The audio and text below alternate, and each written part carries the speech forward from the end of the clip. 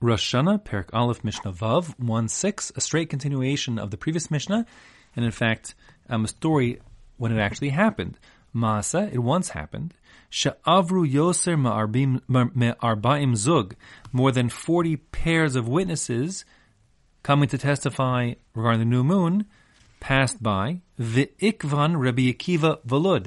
And Rabbi Akiva, who was living in the town of Lud, the ancient city of Lydda, near the modern-day Ben Gurion Airport, city of Lud, in Eretz Yisrael. So Rabbi Akiva saw all these witnesses coming, and he stopped them. He held them back. He says, don't go any further, stay here in Lud, because obviously if there are 40 pairs of you passing through, there are plenty of people to testify and no need to be Machal Shabbos.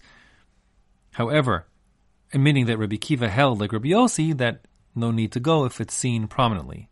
However, Shalach lo Rabban Gamliel. Rabban Gamliel, who was the Nasi, sent a missive to Rabbi Akiva saying, Im akevata es harabim, if you hold the masses back from coming to testify when they have testimony, nimtzeisa machshilin la'asid lavo.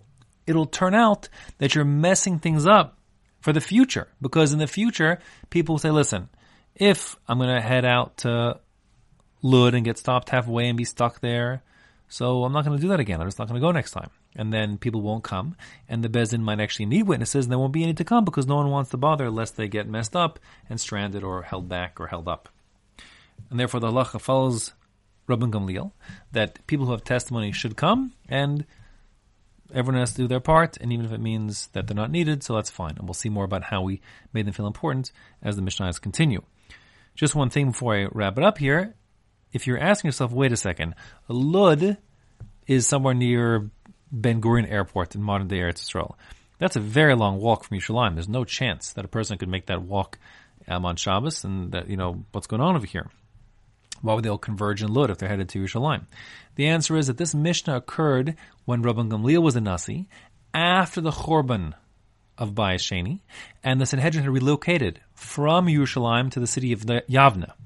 Yavne is just a couple hours walk from the town of Lud, and therefore what's happening is the people were walking to Yavne and passing through Lud and not to Yerushalayim.